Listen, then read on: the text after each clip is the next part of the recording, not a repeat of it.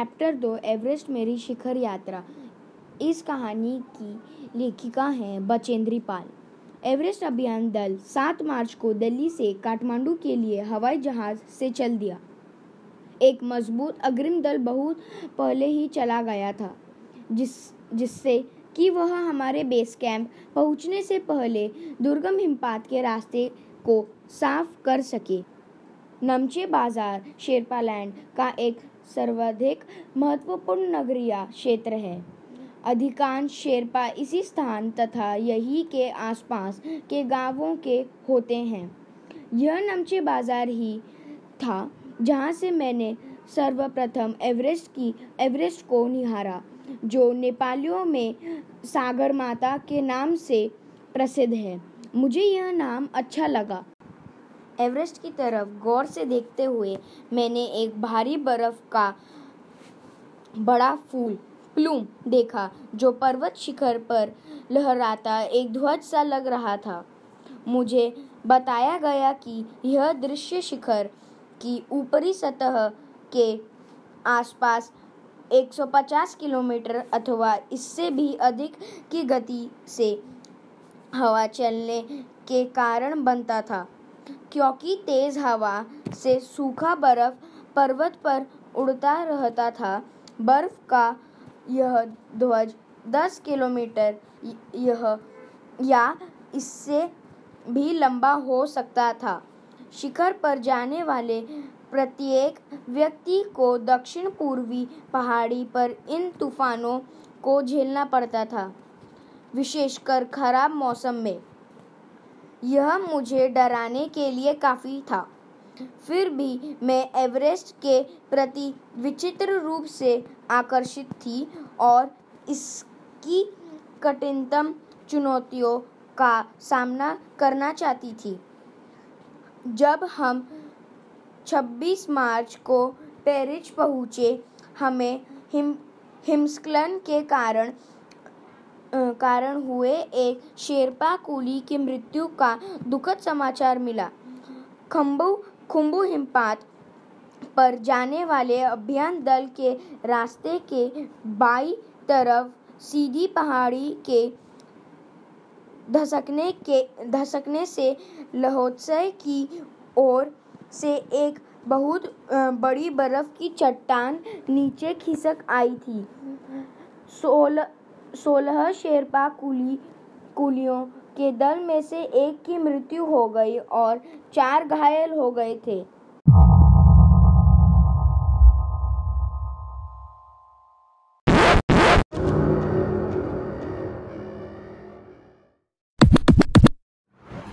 इस समाचार के कारण अभियान दल के सदस्यों के चेहरों पर छाए अवसाद को देखकर हमारे नेता कर्नल खुल्लर ने स्पष्ट किया कि एवरेस्ट जैसे महान अभियान में खतरों को और कभी-कभी तो मृत्यु भी आदमी को सहज भाव से स्वीकार करनी चाहिए।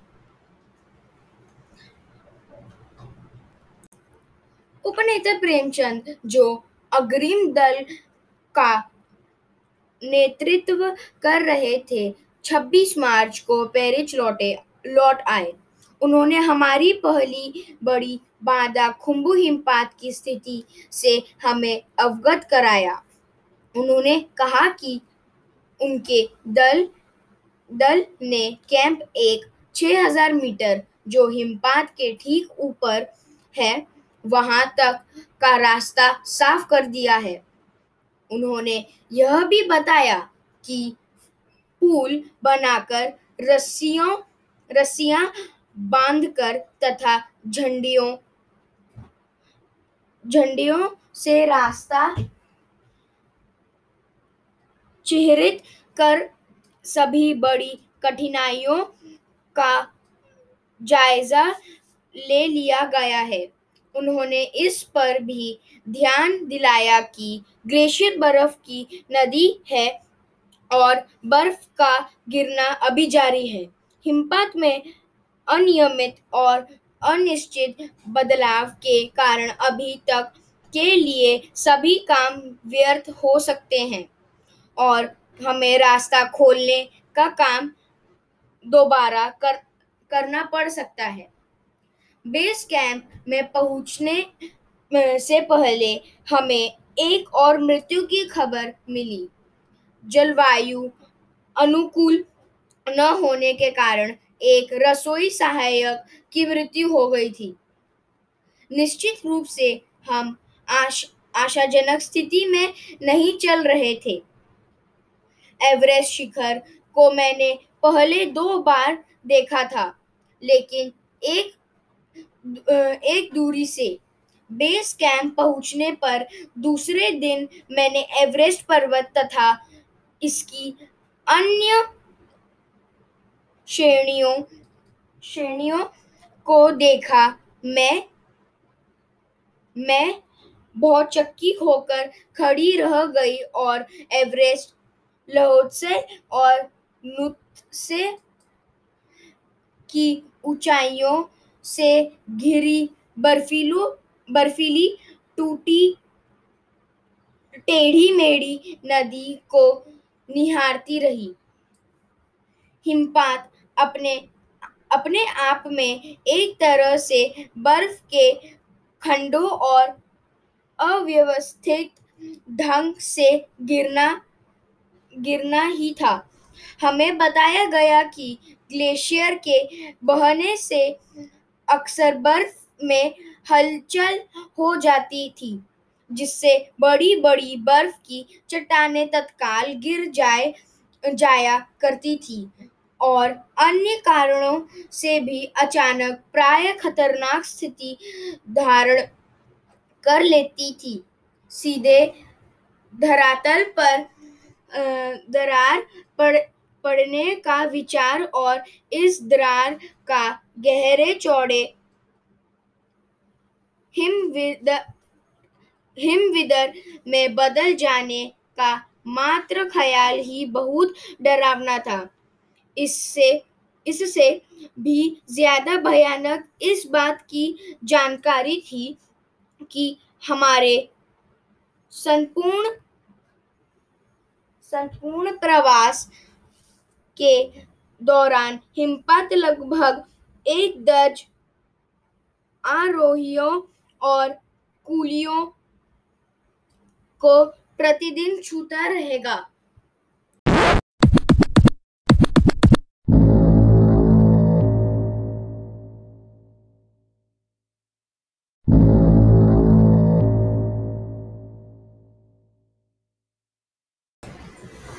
दूसरे दिन नए आने वाले अपने अधिकांश सामान को हम हिमपात के आधे रास्ते तक ले आए। डॉक्टर मीनू मेहता ने हमें एल्यूमीनियम की सीढ़ियों से अस्थायी पुलों का बनाना, लट्टों और रस्सियों का उपयोग, बर्फ की आड़ी तिरछी दीवारों पर रस्सियों को बांधना और हमारे अग्रिम दल के अभियांत्रिकी कार्यों के बारे में हमें विस्तृत जानकारी दी। तीसरे दिन हिमपात के कैंप 1 तक सामान ढोकर चढ़ाई को अभ्यास करने के लिए निश्चित था। रीता गोम्बू तथा मैं साथ साथ चढ़ रहे थे। हमारे पास एक वॉकी टॉकी था, जिससे हम अपने हर कदम की जानकारी बेस कैंप पर दे रहे थे। कर्नल खुल्लर उस समय खुश हुए जब हमने उन्हें अपने पहुंचने की सूचना दी, क्योंकि कैंप 1 पर पहुंचने वाली केवल हम 2 ही महिला थी। अंगदोर्जी लोपसांग और गगन बिस्सा आनंद साउथ पोल पहुंच गए और 29 अप्रैल को 7,900 मीटर पर उन्होंने कैंप 4 लगाया। यह संतोषजनक प्रगति थी। जब अप्रैल में मैं बेस कैंप में थी, तेंजिंग अपनी सबसे छोटी सुपुत्री डेकी के साथ हमारे पास आए थे।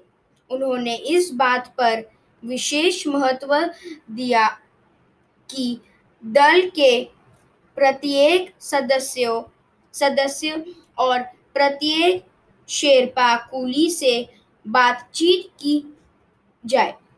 जब मेरी बारी आई, मैंने अपना परिचय यह कहकर दिया कि मैं बिल्कुल ही नौसिखिया हूँ और एवरेस्ट मेरा पहला अभियान है। तेंजिंग हंसे और मुझे कहा कि एवरेस्ट उनके लिए भी पहला अभियान है, लेकिन यह भी स्पष्ट किया कि शिखर पर पहुंचने से पहले उन्हें 7 बार एवरेस्ट पर जाना पड़ा था। फिर अपना हाथ मेरे कंधे पर रखते हुए उन्होंने कहा, तुम एक पक्की प्रवृत्तीय लड़की लगती हो। तुम्हें तो शिखर पर पहले ही प्रयास में पहुंच जाना चाहिए। 15 से 16 मई 1984 को बुद्ध पूर्णिमा के दिन मैं लहोत्सय की बर्फीली सीधी ढलान पर लगाए गए सुंदर रंगीन नायलॉन के बने तंबू के कैंप 3 में थी। कैंप में 10 और व्यक्ति थे। लोपसांग तशारिंग मेरे तंबू में थे। एनडी शेरपा तथा और 8 अन्य शरीर से मजबूत और ऊंचाइयों में रहने वाले शेरपा दूसरे तंबुओं में थे। मैं गहरी नींद में सो गई थी कि रात में 12:30 बजे के लगभग मेरे सिर पर पिछले हिस्से में किसी एक सख्त चीज के टकराने से मेरी नींद अचानक खुल गई और साथ ही एक जोरदार धमाका भी हुआ। तभी मुझे महसूस हुआ कि एक ठंडी, बहुत भारी कोई चीज मेरे शरीर पर से मुझे कुचलती हुई चल रही है। मुझे सांस लेने में भी कठिनाई हो रही थी। यह क्या हो गया था? एक लंबा बर्फ का पेड़ हमारे कैंप के ठीक ऊपर लहोत्सय ग्लेशियर से टूटकर नीचे गिरा था और उसका विशाल हिमपुंज बना गया था। हिमखंडों, बर्फ के टुकड़ों तथा जमी हुई बर्फ के इस विशालकाय पुंज ने एक एक्सप्रेस रेलगाड़ी की तेज गति और भीषण गर्जना के साथ सीधी ढलान से नीचे आते हुए हमारे कैंप को तहस नहस कर दिया। वास्तव में हर व्यक्ति को चोट लगती है। यह एक आश्चर्य था कि किसी की मृत्यु नहीं हुई। लोपसांग अपनी स्विस छुरी की मदद से हमारे तंबू का रास्ता साफ करने में सफल हो गए थे और तुरंत ही अत्यंत तेजी से मुझे बचाने की कोशिश में लग गए। थोड़ी सी भी देर को सीधी अर्थ था मृत्यु।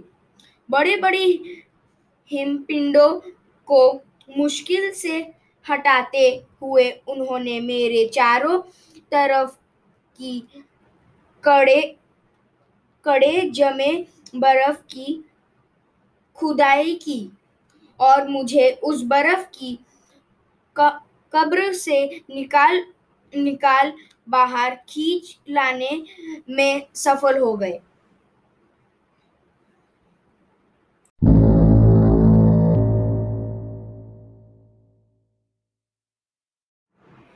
सुबह तक सारे सुरक्षा दल आ गए थे और 16 मई को प्रातः 8 बजे तक हम प्राय सभी कैंप 2 पर पहुंच गए थे। जिस शेरपा की टांग की हड्डी टूट गई थी उसे एक खुद के बनाए स्ट्रेचर पर लिटाकर नीचे लाए। हमारे नेता कर्नल खुल्लर के शब्द में यह इतनी ऊंचाई पर सुरक्षा कार्य का एक जबरदस्त साहसिक कार्य था।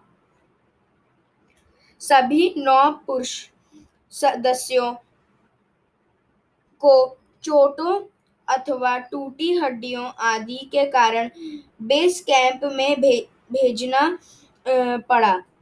तभी कर्नल खुल्लर मेरी तरफ मुड़कर कहने लगे, क्या तुम भयभीत थी? जी हाँ। क्यों? तुम वापस जाना चाहोगी? नहीं, मैंने बिना किसी हिचकिचाहट के उत्तर दिया। जैसे ही मैं साउथ साउथ कोल कैंप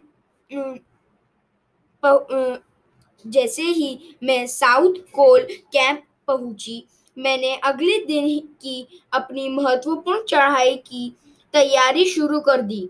मैंने खाना कुंगी कंग, कु, कुंग, कुकिंग गैस तथा कुछ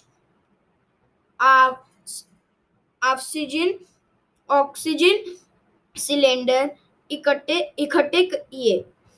जब दोपहर ढेर 1:30 बजे बिस्सा आया। उसने मुझे चाय के लिए पानी गर्म करते देखा कि जय और मीनू अभी बहुत पीछे थे।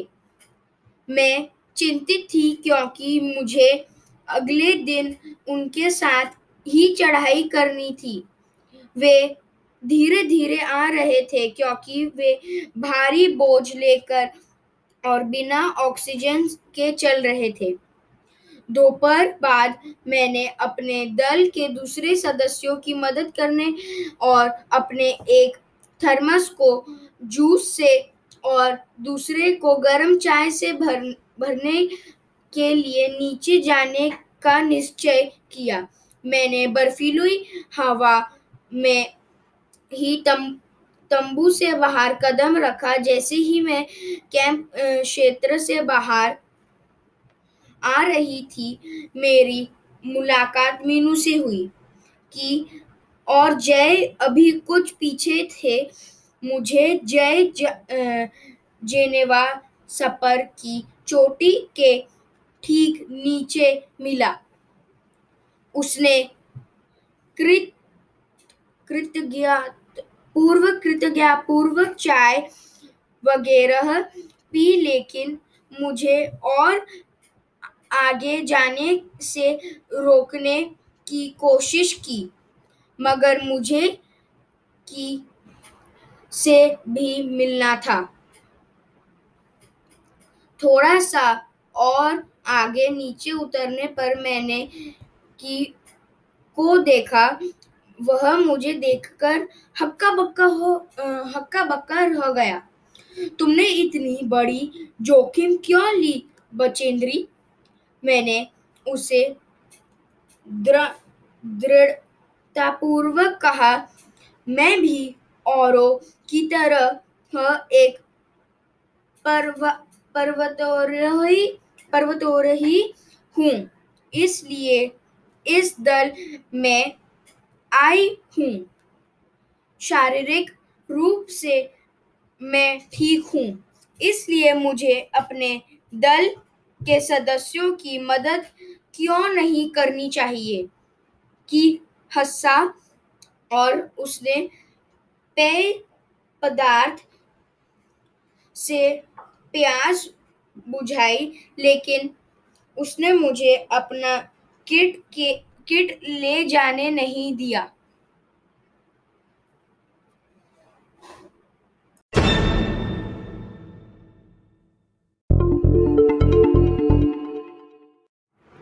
मेरी सांस मानो रुक गई थी। मुझे विचार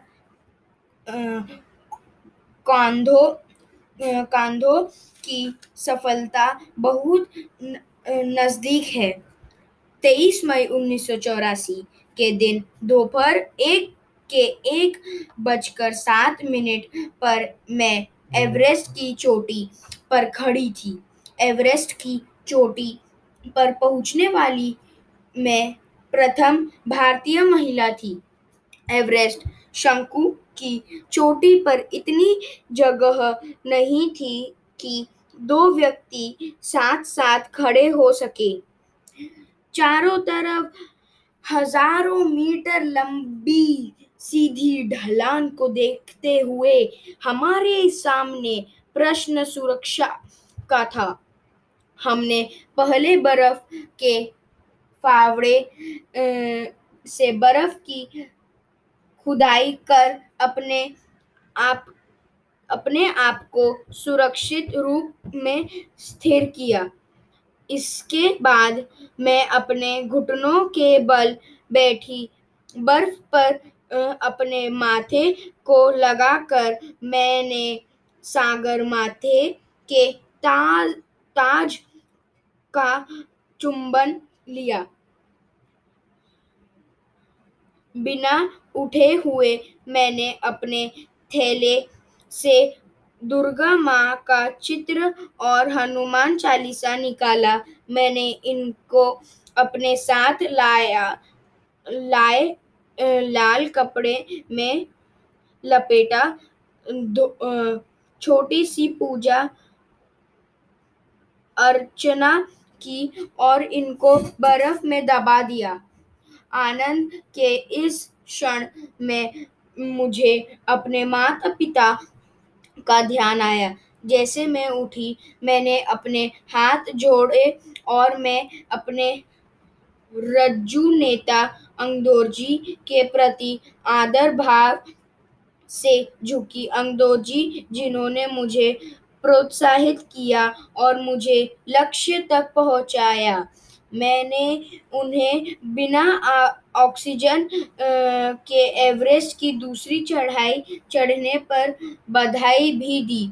उन्होंने मुझे गले से लगाया और मेरे कानों में फुसफुसाया, दीदी तुमने अच्छी चढ़ाई की, मैं बहुत प्रसन्न हूँ। कुछ देर बाद सोनम पुलजर पहुंचे और उन्होंने फोटो लेना शुरू कर दिया। इस समय तक लहाटू ने हमारे नेता को एवरेस्ट पर हम चारों के होने की सूचना दे दी थी। तब मेरे हाथ में वॉकी टॉकी दिया गया। कर्नल खुलर हमारी सफलता से बहुत प्रसन्न थे। मुझे बधाई देते हुए उन्होंने कहा, मैं तुम्हारी इस अनूठी अनूठी उपलब्धि के लिए तुम्हारे माता पिता और बधाई देना चाहूंगा। वे बोले कि देश को तुम पर गर्व है और अब तुम ऐसे संसार में वापस जाओगी जो तुम्हारे अपने पीछे छोड़े हुए संसार से एकदम भिन्न होगा। अभी यह चैप्टर खत्म हो गया। इस चैप्टर के लेखिका थे बचेंद्री पाल। धन्यवाद।